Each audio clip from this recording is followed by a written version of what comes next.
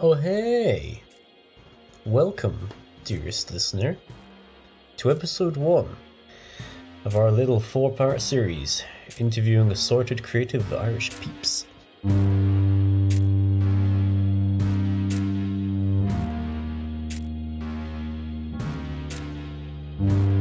This episode, myself and a tender hungover Ryan spoke to Mr. Christopher Quigley. The Cheryl almost you about where to send the recording, I suppose. Was I meant to be recording? Oh, fucking bastard. Oldest recording engineer joke in the book, boys. Oh, someone got me. Audio extraordinaire based in Limerick City, County Limerick. Ah. Everyone's hangover just tripled.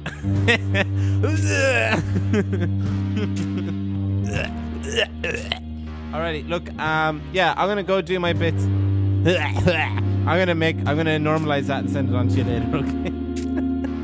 So, grab a libation, wet your whistle, sit back, and enjoy.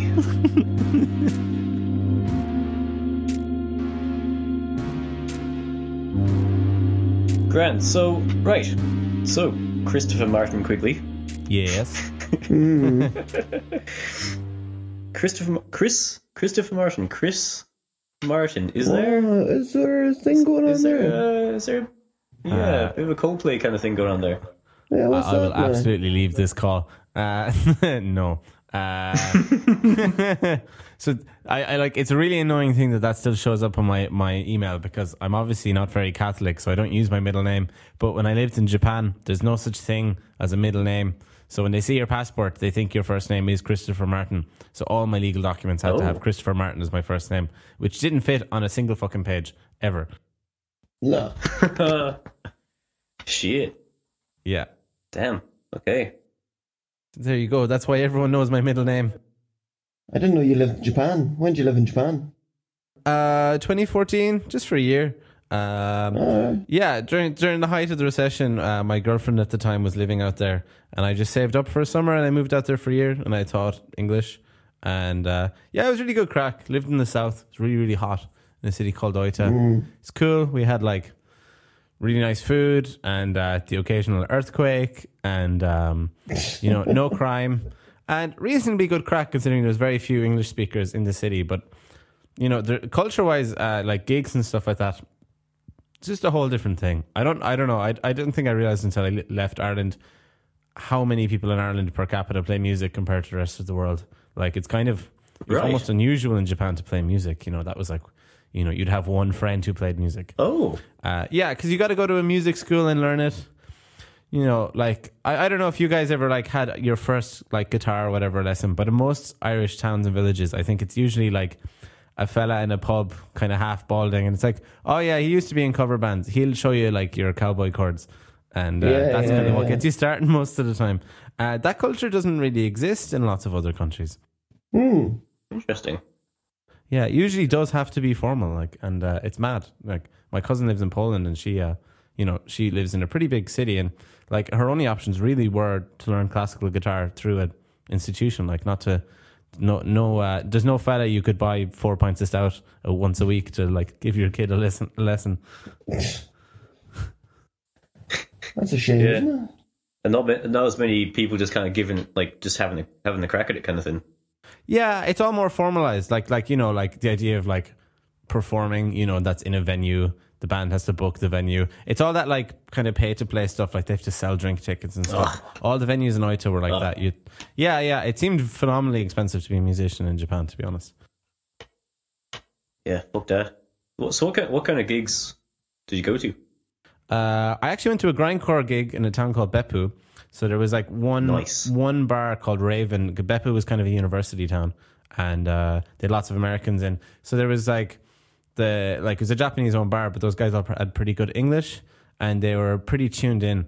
So like I went to an unbelievable grindcore gig there. I actually got a rib cracked by a guy with a pair of New Rocks on. Just was letting feet fly and just got me straight in the chest. And God. Yeah, pretty rock and roll though. I have a hole in my rib cage from that, so it's always a good story.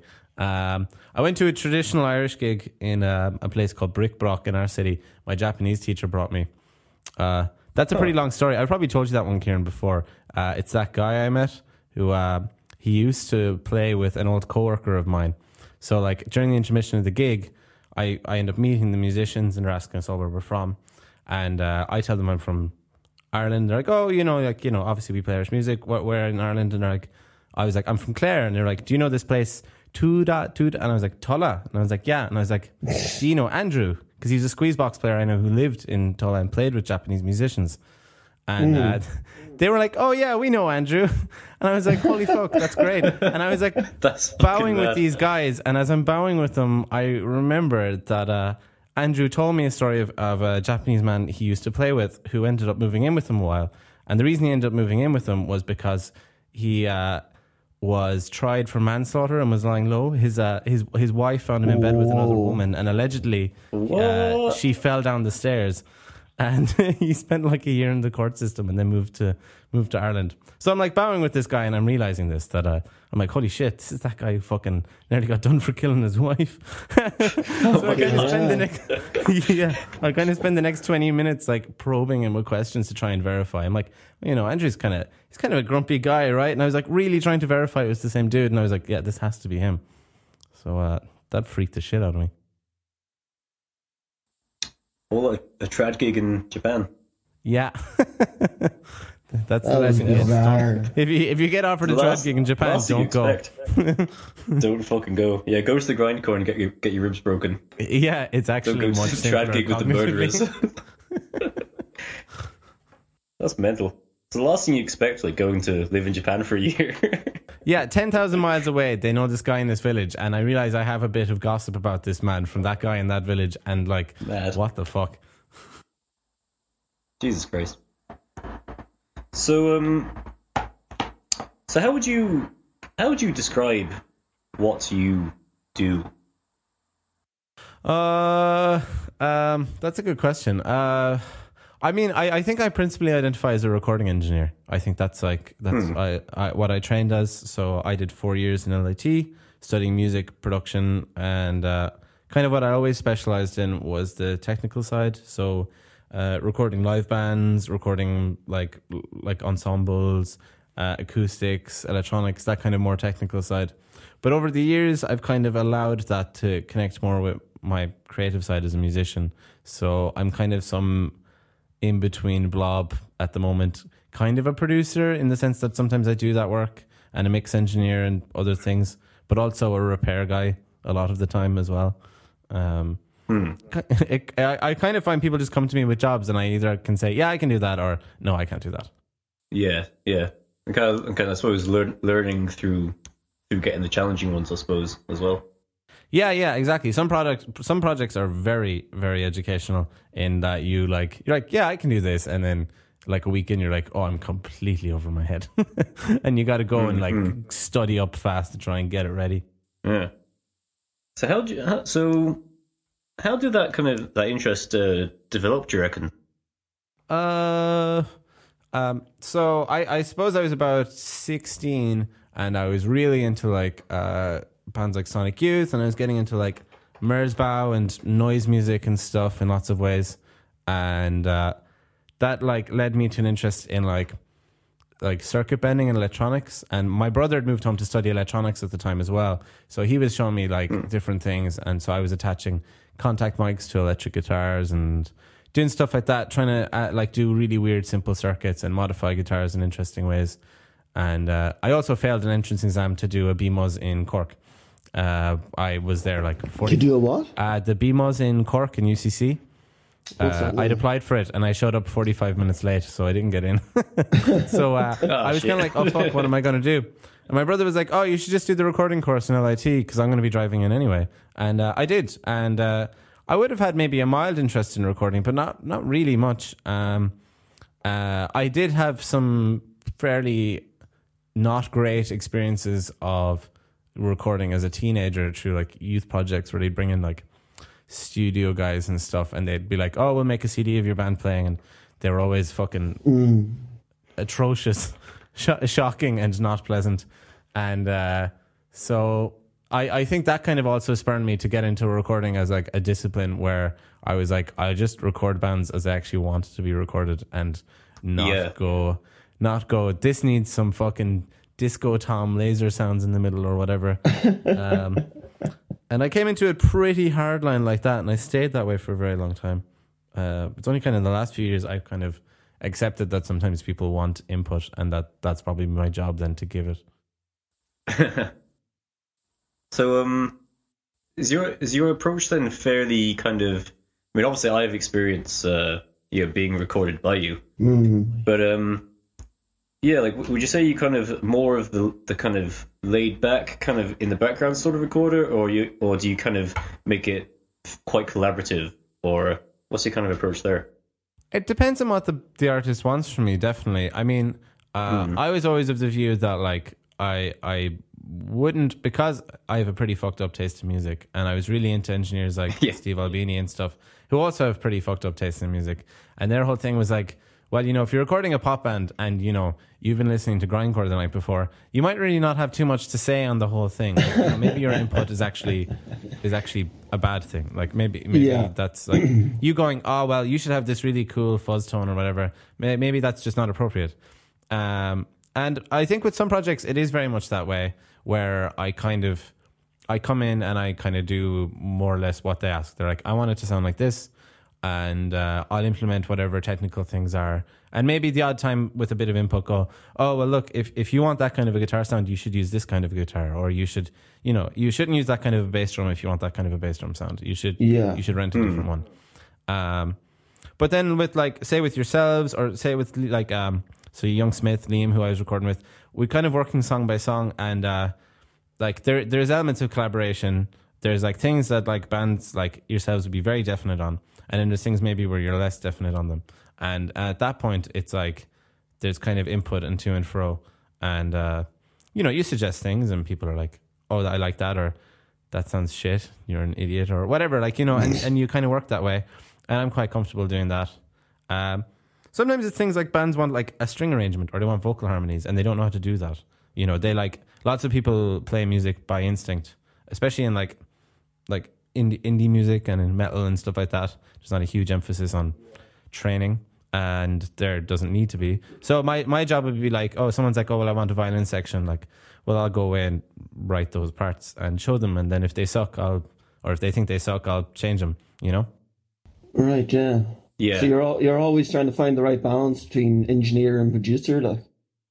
Yeah, I kind of feel if the band doesn't come out the end of it knowing a bit more than they did at the start, if they haven't gotten better at being recorded, say, then I've probably also let them down. In that, I think it's always a tremendously educational experience to be in a studio if you're not used to it.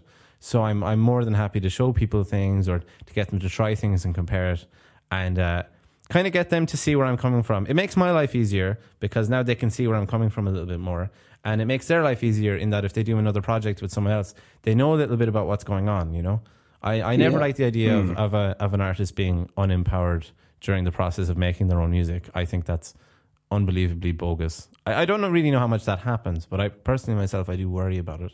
Yeah. Yeah, no, like, I mean, yeah, like, I definitely got all of that when you're recording us. Like, yeah, you just made it a very comfortable, kind of enjoyable experience, you know? And, yeah, and, like, you just show us how things work, and, like, most of the time, like, you know, I just be like, yeah, I don't really understand anything you said, but it's very interesting, and I'm glad that you're kind of sharing it, kind of thing, you know. I'm glad you had the prudence to keep the session moving in that situation. Yeah, we obviously, like, we went in having some kind of vague ideas of what we wanted to do, and, like, you know, I was actually just listening to Oceanic, the ISIS album, and I know that was one of the references we put to you in terms of sound.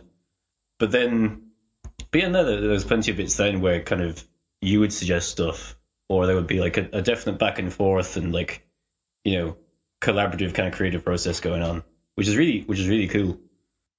I think it was really cool the way with you in particular, you were very openly like, we want you to be the fourth member of the group, and I was like, cool. I'm now like Ringo to the band or whatever. So like, you know, I'd come along and like, I think the fact that like we had like these very clear aesthetics set from that stuff was great, but then there was all this non-metal based music we wanted to pull from. So like I was listening to the latest Slow record, Double Negative, a lot, and there was lots of elements of that I felt fed into it towards the mixing stage.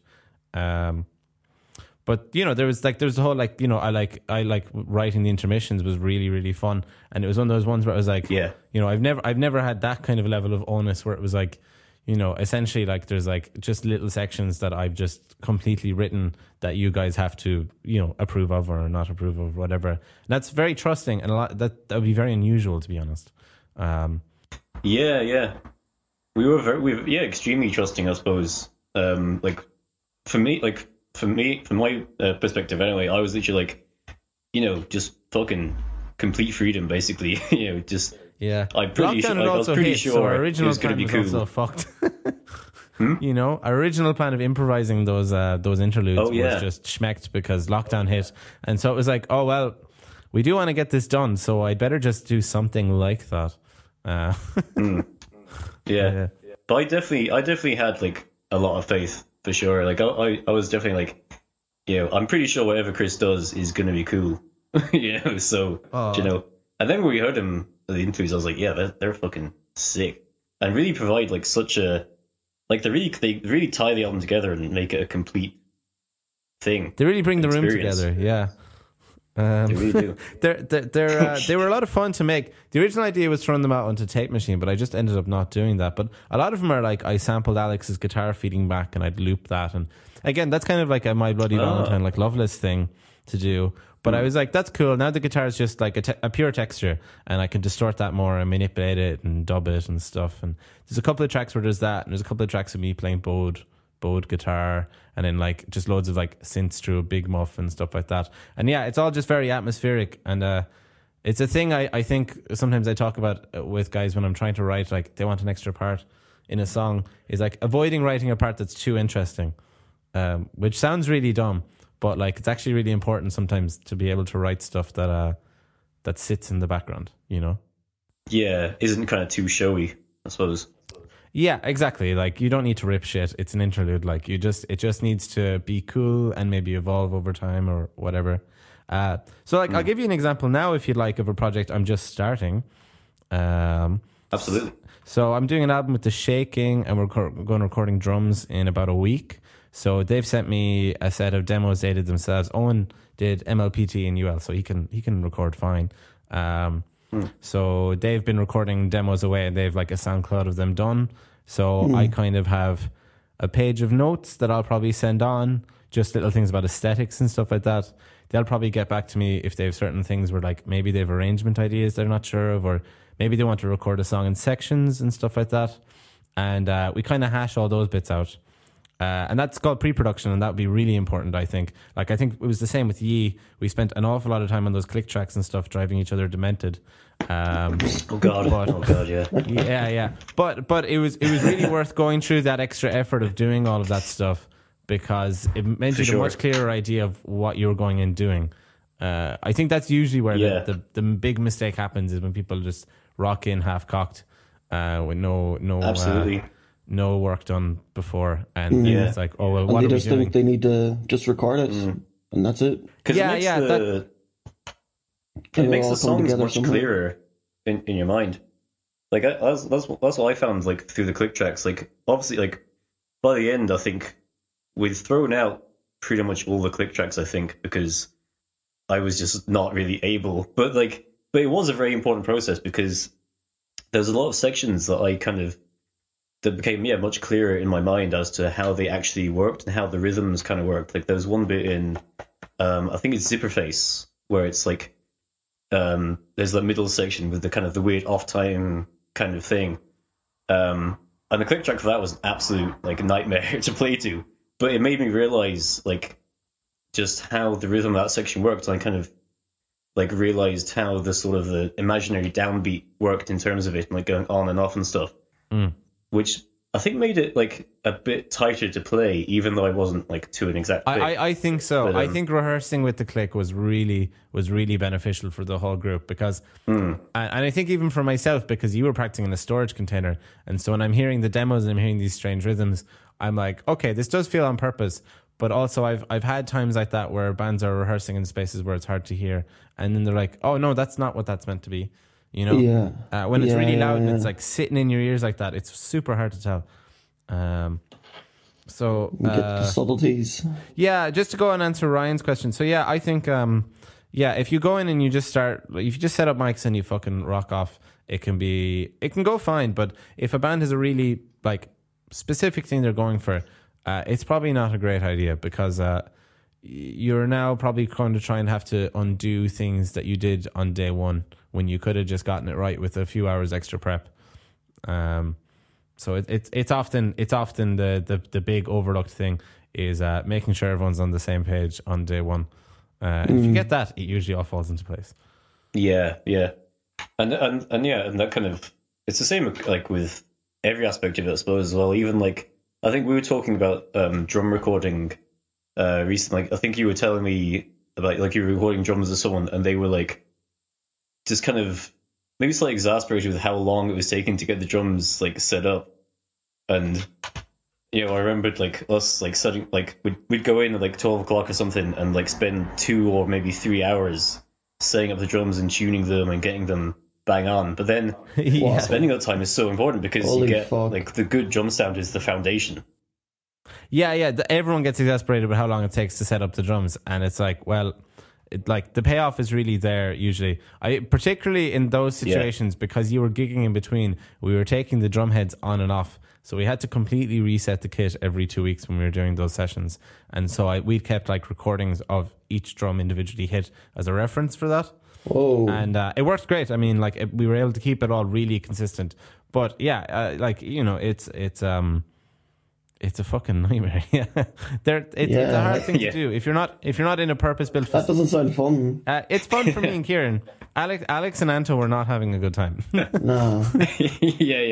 Yeah. I think the drum sessions in general were excruciating for Alex because he wasn't playing guitar either. So he was just in the studio with me, just being like, "I'm bored." Yeah. Playing with drums for hours. Yeah, I can picture him getting very grumpy about that. Yeah, there's always one very bored person at each like section of recording. I think there's always one person's inevitably just sat there going like, "Oh yeah, I'm doing fuck all." Oh yeah, listen to that take again. Oh yeah, cool.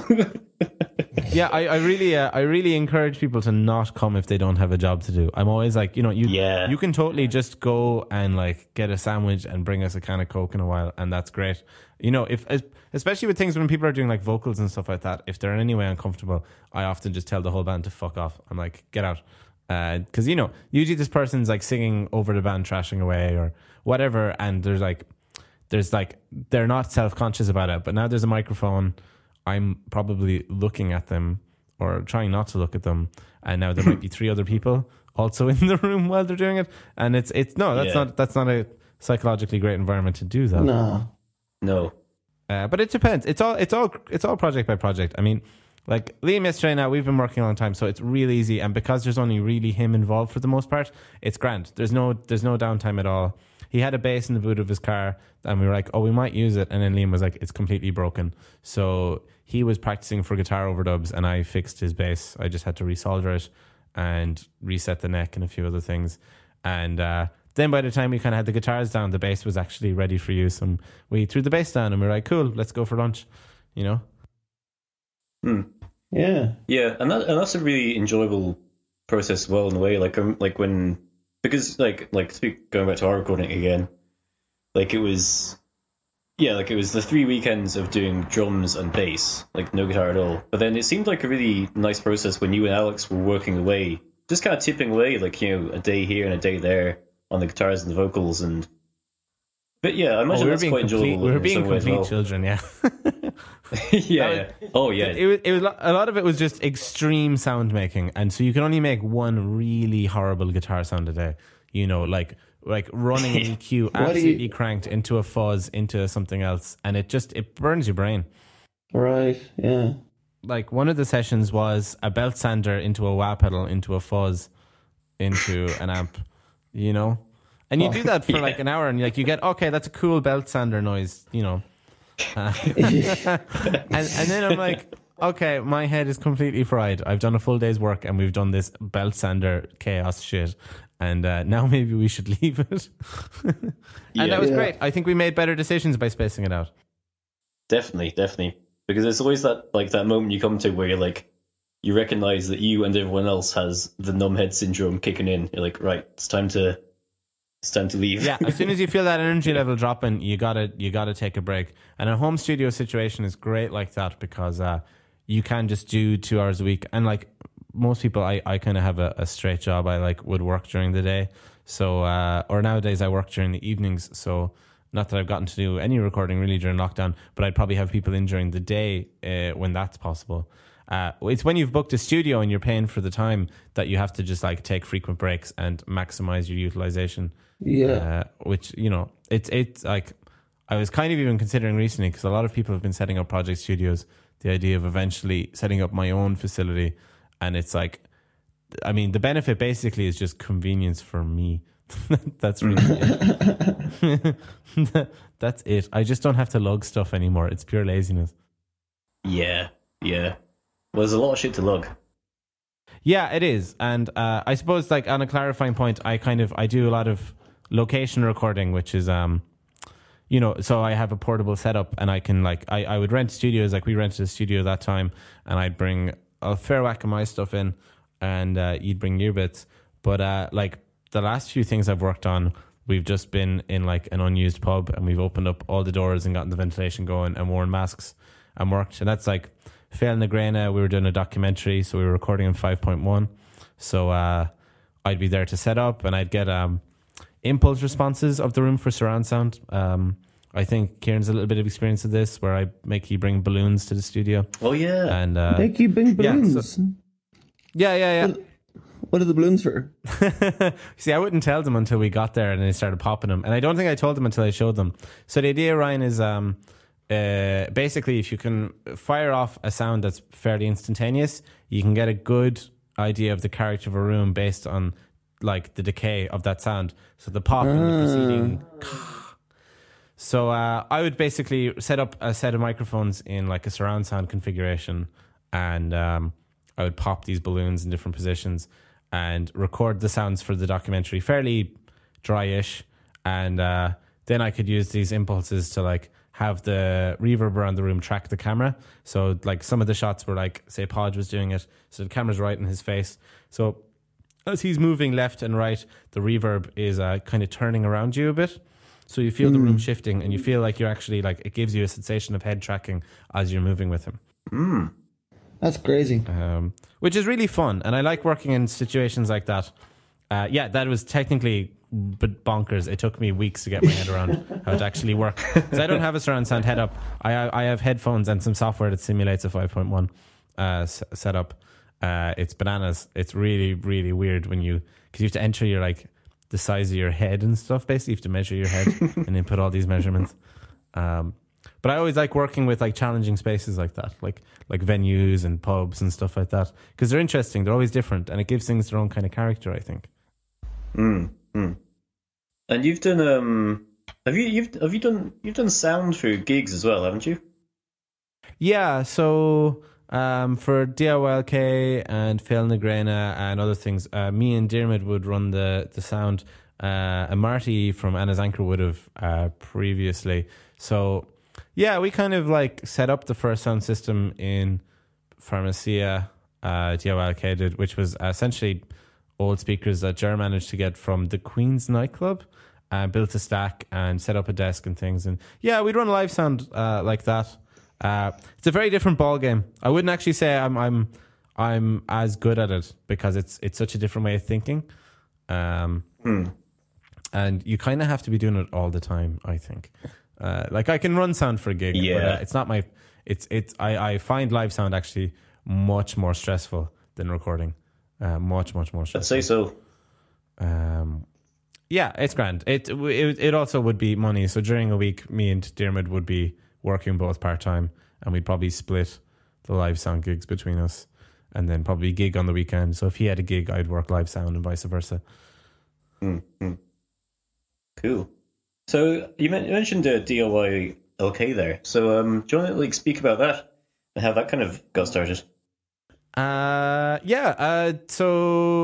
DIYK was founded by Anna's Anchor, Cruiser, and Cassavetes, which are 3 Limerick-based bands, and we kind of did it out of a feeling that like left field acts weren't really able to get shows that easily because of the nature of booking in Ireland, or it was very expensive to do it. And we had lots of friends who were always looking for gigs. And usually the way in DIY, kind of like indie and punk music, you do show swaps. So, you know, if they put you on in Dublin, you put them on down here. So I think Marty already was facilitating that through Toman sessions. Me and Ger and Steve from Cruiser had already been running gigs a bit with friends. Our friend Spud used to do a thing. He ran festivals and things like that, and we'd help him. So we had the experience and the know-how. And we just wanted to see more of the kind of music we liked around Ireland in Limerick. So the easiest way to do it was just to run the shows. So it started with a Crywank show in Marty's house. And that was probably the first Great one. name. Great name. Yeah. Very funny night. And then, we eventually, it kind of took foot in Pharmacia because Ger was working as a bar manager there, and it became a monthly thing. And then we started running a festival as well as with Lower Your Expectations, which is Jack Brawley and Hugh. And so that kind of became a free 3-day festival where we use sponsorship and money from the venues to pay the bands. But the whole idea basically with all of this stuff is that we do it entirely voluntarily, and the artists get all the revenue. We don't take any money. The sound guy works for free. The person doing the doors, the merch. Which is so fucking sound. Yeah. Well, it's that our bands can't fucking afford to do it is the bottom line, you know? It's that you have to make that sacrifice to cultivate the scene, like. Yeah, I suppose. And I mean, like, it's been great. Like when you get to do things like Fail na Gréine and you see all of these people that like you've helped and have helped you in kind congregating in your town, that like I think it'd be understated to say that Limerick was not exactly on the musical map 10 years ago too much.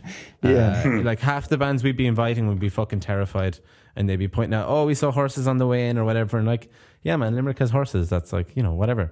And now they all love it. Like that Shellac tour that's been booked, like my Belfast friends are all looking to come to the Limerick show and not the Dublin show.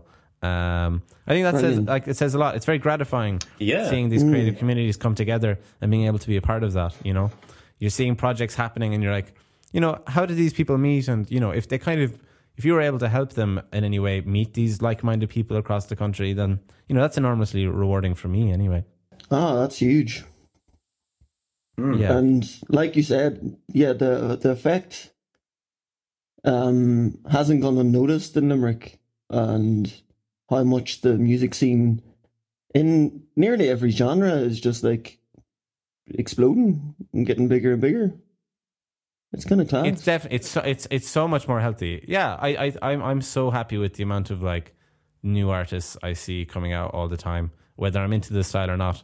It feels like people now consider it viable to like, you know, start a project in Limerick. Whereas I think once upon a time, if you were really serious about being like, I want to be a full-time DJ, rapper, whatever, you'd probably move to either London or Dublin. You'd probably move to Dublin and then get told by a manager in Dublin to move to London. And that's not such a thing anymore. And it's really, really good. It's enormously rewarding. I suppose the other thing is like the kind of infrastructure element. So like Diarmuid previously wouldn't have done sound. I started training him on it. We've other people like Cian and Leanne, a few people like that we'd be training in on jobs in DIYLK. And kind of that kind of consciousness that like going forward, you know, I mean, I'm 29 next week. Like I'm getting too old for this shit. So like, you know, someday I might just not be up for doing the live sound anymore. And, you know, there needs to be someone else who will, you know, do that. Like someone to take the reins. So I often think of it as infrastructure as well. Have you ever read that book, Our Band Could Be Your Life? No. I think it's by Michael Azarad. I could be wrong, but it's about like Big Black and Butthole Surfers, Sonic Youth, all of those bands, and about how the kind of explosion and development of the the punk rock underground, and how that infrastructure formed allowed bands that were really left field to tour the States viably. And that kind of led to that whole alternative 90s boom in a big way, was because there was such a healthy ecosystem for those bands, they essentially didn't need the major label circuit. And that's when the major label circuit saw there was actually money to be made, since the risk was actually relatively small, which had its own fucking disastrous implications later on. But it's a really fascinating thing. And I think I read that, and Jer read that when we were quite young. And we took a lot of inspiration from that idea that, like, you know, that's probably what needs to happen. Like artists need to help each other because no one else is gonna. Aye, yeah, because sure, yeah, like I mean, I've been in Limerick for pretty much like 8 years, I suppose now, and yeah, like sure, when I was in college, you know, the only bands that I would see around the place really would be, you know, cover bands in a couple of pubs, and then, you know, you'd have Dolan's would be kind of the place where we'd go to gigs, but those gigs would be a bit more of like the kind of the bigger sort of bands then that would then manage to get in sometimes. So yeah, and like it's a 500 it's a 500 cap room, so you need a show that's going to sell 300-400 tickets. Yeah. So there'd be pretty much literally like almost like bar the Siege and like a couple of gigs here and there in like say Baker's, I think, and like Blind Pig and stuff. There wouldn't really be any kind of, you know, interesting, different kind of, left field kind of bands happening. And so, it's only the last couple of years, like Pharmacy has definitely been a big part of that as well. And the fact that like, DYLK and Pharmacy kind of started and managed to kind of get this thing going together with having the gigs there. Yes, really helped the city a lot with the old music. I feel like it would be remiss to not say how much good work Bad Rep have done. The metal promoters who run Siege of Limerick and stuff, and like John and Kieran Culhan in particular have been putting in heroic work for years and years. But you need a diverse group of people helping all sorts of platforms. And likewise, you've the Unseen with Ted and them, and he was always doing great work. And PX Music kind of picked up the reins there on kind of helping the wider hip hop community. And it was maybe you don't know who was looking at who and things started happening, but I definitely feel like a lot of momentum kicked in at a certain point, and it was like, wow, look, these guys are doing this stuff. And like when it became viable for PX to open like a studio just for doing their own production, I was like, that's like crazy. Like I don't think that would have been something we would have discussed 10 years ago at all. Like so there's lots of characters putting in like huge amounts of work, and I suppose absolutely. I kind of hope to be forward thinking in that I'm like, well, we're all going to get old, so who's going to take over when I just want to go to gigs on this fucking Friday and I don't want to lug an amp or whatever. Yeah. It's gonna have to find some teenagers and convince them that it's a good life and there's plenty of money in it, and you know. All these job prospects. Start doing internships. Yeah. I mean, we probably pay as much as most internships. We'll give you great exposure. Oh God. In fairness, I would say that anyone who has ended up volunteering in DOLK has probably almost always had a band, and that band has almost always ended up being able to play the length of the country due to the people they've met that way, and vice versa. Obviously, those people who would come to those gigs and would play and would, you know, talk and stuff. Like, you know, we made huge connections with people in Cork early on, Dan Walsh and guys like that in Fixity, the Altered Hours lads, and then like same in Belfast, there was like a huge amount of like the Junk Drawer lads and people like that who instantly just kind of formed a kinship with. I forget where I was going with that. Internships or volunteers. Oh, internship. Well, I suppose what I'm saying is that the net benefit is probably more palpable than, I don't know, interning for Hot Press or whatever. You know, getting to interview Brezzy and not getting paid for it doesn't really do you much.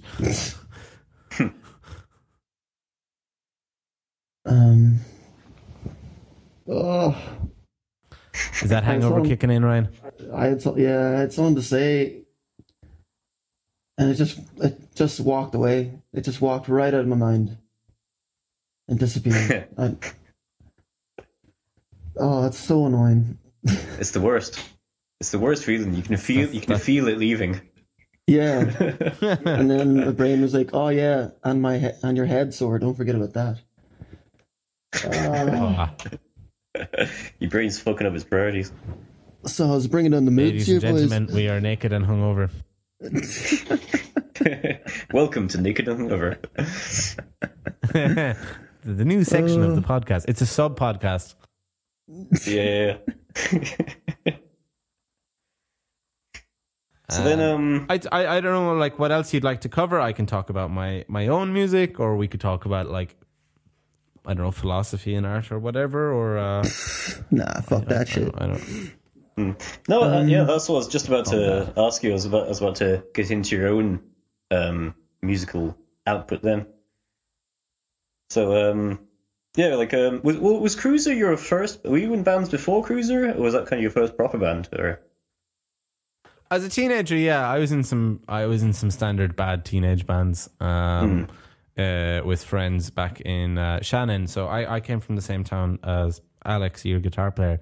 So Alex would remember me playing in bands where I played like probably like Yeah covers and like maybe also then like, I don't know, a Mudhoney song or something as well. And I remember like he kind of told me, he was like, oh, because back then it was all metal bands in Shannon. He was like kind of taken aback that like within 6 metal bands there'd be like one band who just didn't do any of that.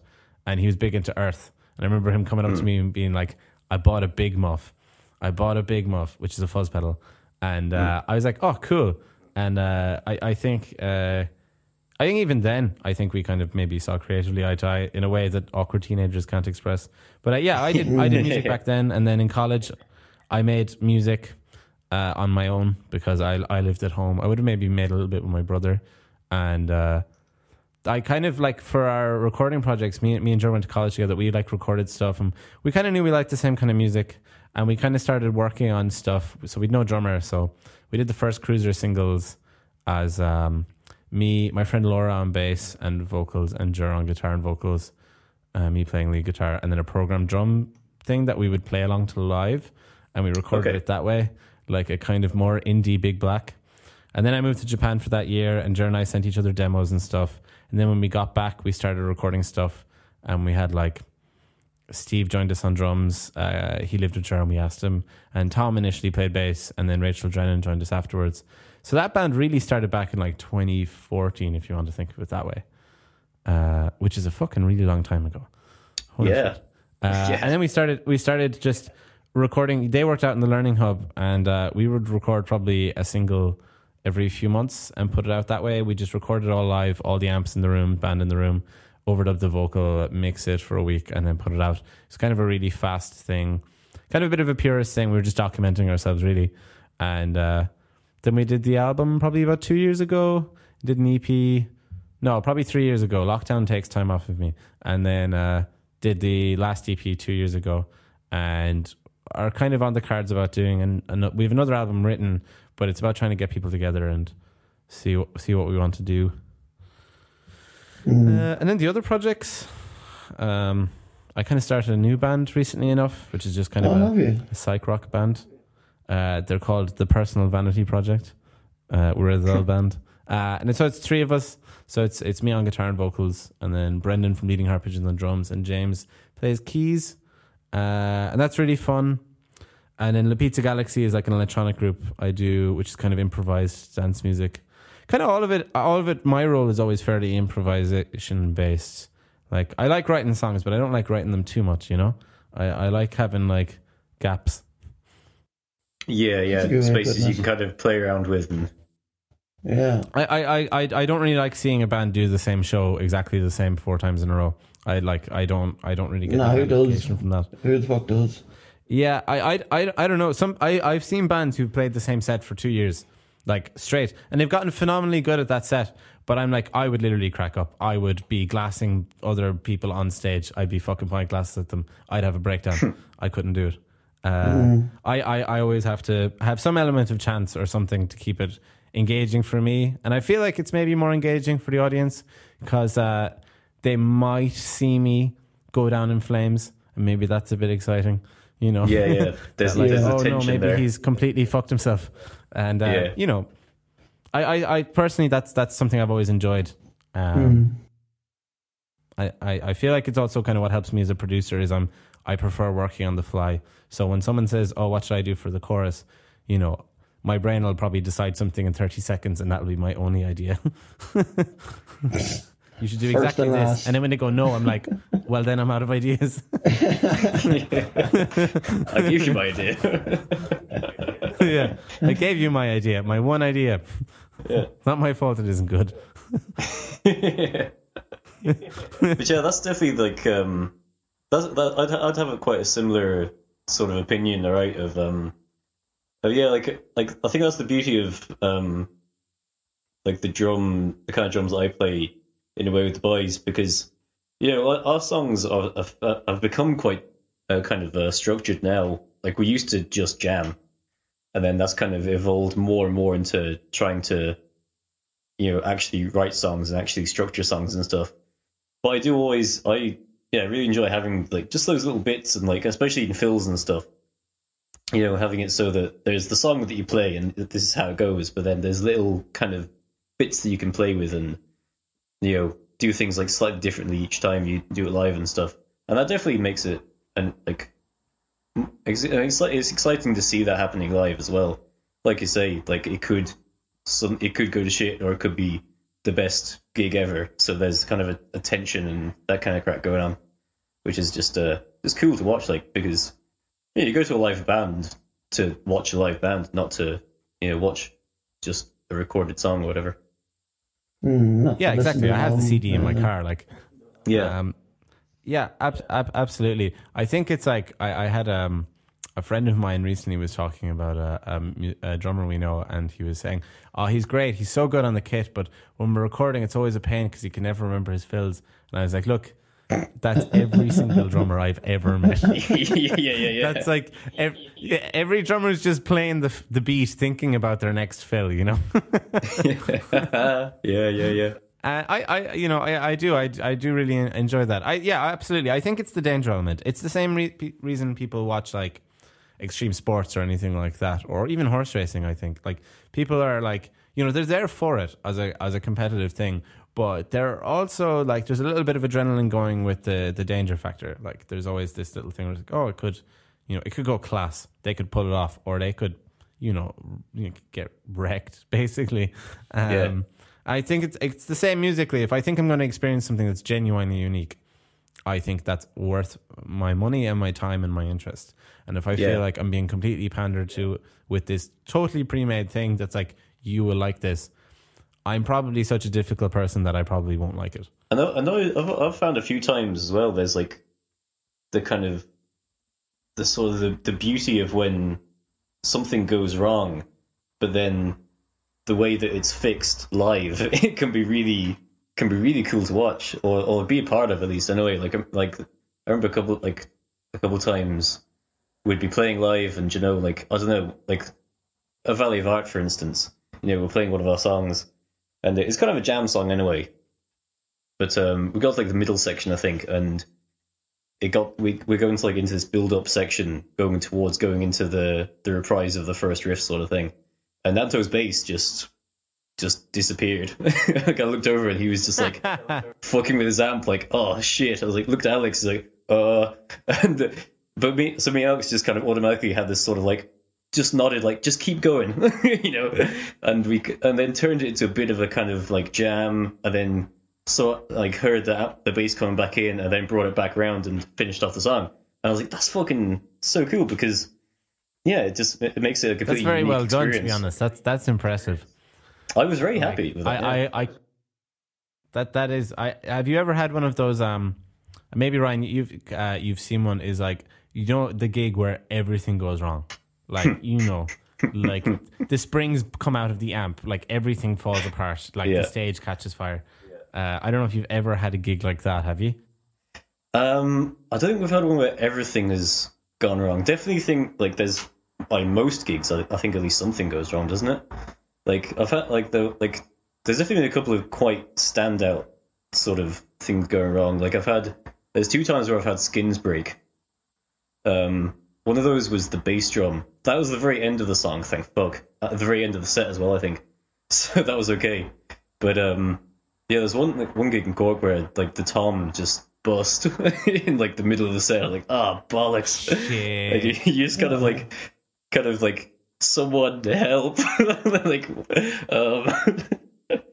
and but I feel so bad. Like, I think the drums are a bit simpler though. Like, I feel so bad whenever anything goes wrong with Alex because there's so many things. Like, he's got a whole chain of like pedal board, and he's got like the amp, and like there's leads everywhere, and people are looking at you, and you're just like, what's the problem? How do I find it?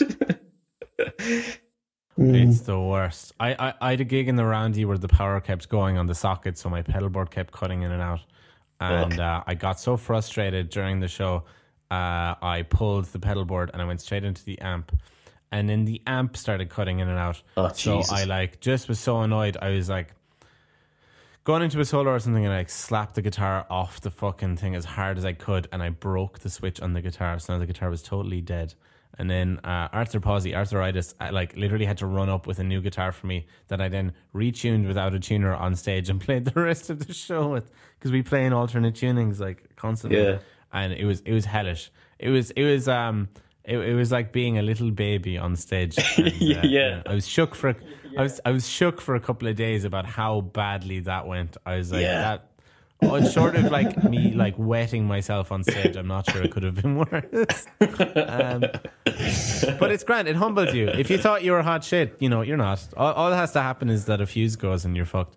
Yeah. Yeah. And it's how you deal with the problem. Is like very badly is how I dealt with it. yeah. Just hopped it off the app. Yeah. I had little Tanty on stage and I paid for it. It's a good life lesson.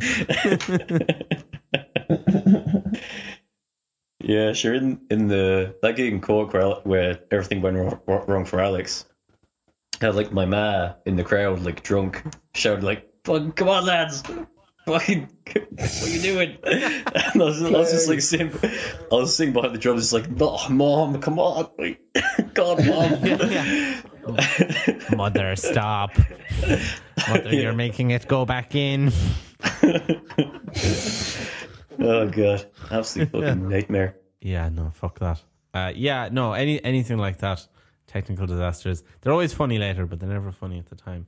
No. But yeah, I suppose like music wise, what I've been working on, I've just been writing songs because like what else can you do? I think you've been kind of the same way. I think most musicians are the same way, kind of tentatively preparing music for when there could be the option of doing anything with it. Yeah, and definitely depending on the setup as well.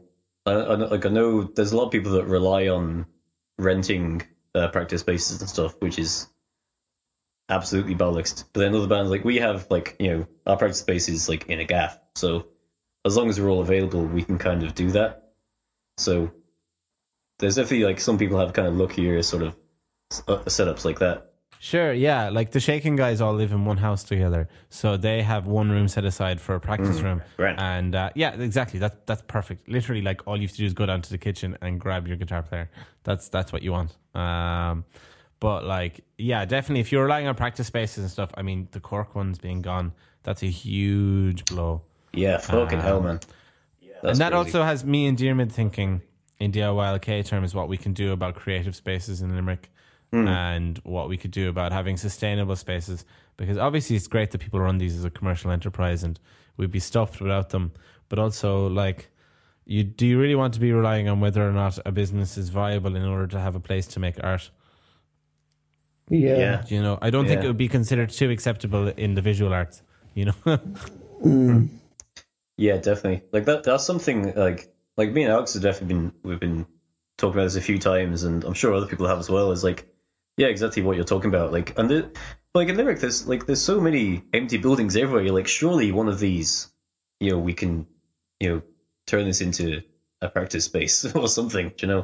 No. You see, that's like, you definitely could. It's just a lack of will and maybe a lack of like pressure put on the relevant bodies to make it happen. So we're talking about organizing to do that, to try and set up some sort of legal arrangement where an unoccupied building could be used. Because, I mean, being real, like offices, like who the fuck is going back to work? Who is commuting back in from town into the centre of Limerick? Yeah, to no work? one. No one. Nobody. Yeah. That is gone. And considering the amount of huge projects that were going on, that were office space based projects, like office developments, in even Limerick alone, it's absurd to think that all of those projects will just be left dead. Like, it seems unbelievably wasteful and trite. Yeah. Yeah, I suppose that pretty much covers everything I wanted to talk about, I think. Yeah, me too. Yeah. Unless there's anything in particular that you want to touch on. Yeah. Any plugs? Now I want to get onto my radical political views. Do I want to plug anyone? I hadn't thought about that. Any shout-outs? I mean, shout-outs. I suppose I'm going to say this properly so it's not a load of ams, so you can edit this coherently. So shout-outs would be Féile na Gréine. The documentary should be coming out in the next 6 months, hopefully. We're hoping to run an online festival in August with some other things. The plans aren't set yet, but it's free. So if you're interested in any of that, all of the organizations I've mentioned are volunteer based. So anyone who wants to get involved in the OLK or Féile na Gréine is more than welcome to drop us a line. Shout outs to Marty Ryan from Anna's Anchor for also always putting in a huge amount of work in local music. Shout out to Enzo's for great chips. Yep. Yeah, I don't know. My only real thoughts are I'm looking forward to a good gig again. I'm looking forward to going to like the Roundy.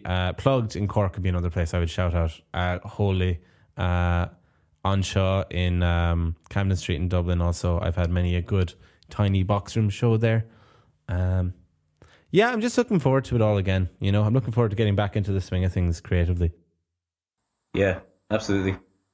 Yeah, like regardless of everything else, it's like just want a gig. I also want to go to a gig. You know, the class. Yeah, I honestly I miss gigs way more than I miss pubs, and that's obviously a clear bias. But like pubs for me were always a vehicle for gigs. It's just where we're allowed to do it in Ireland. And I know some people now have kind of had different ideas about whether or not that should be the way. But until we get stages built in all the libraries and coffee shops, we'll have to accept that, you know, gigs are in pubs largely. And yeah, I'm just looking forward to getting to do that and have that kind of communal experience again. For sure. Sweet as a nut. I know. We bueno. Alrighty then. Pleasure. All right. Okay, Ryan, how you feeling, buddy? Rough. You poor thing. I noticed you went quiet, and I was like, I'm not sure now if this is just hangover or because we're just talking exclusively music stuff. No, hangover. Pure hangover. Yeah. Get some Disprin in and some fizzy water. You'll feel okay. Yeah. Aye. Stay naked. Oh. Stay naked. Stay naked. Stay naked. I'm just going to go best for advice like I a can 4-hour nap in the shower or something. Do you know? Ooh, Yeah. a nice sit down in the shower. Do you ever sit down in the shower when you're feeling that? Yeah, I did it this morning. I'll do it again. Go back in right now. I actually did fall asleep for like 15, 20 minutes, and I was like, imagine I just woke up and I was drowned. Imagine I just killed myself there accidentally, like, you know? Pop on, Ryan. This would have been a whole different podcast. Yeah.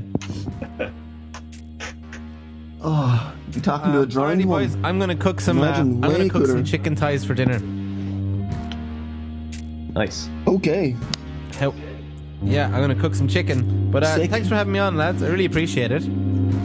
Hi, man. Absolute pleasure. Thanks for coming.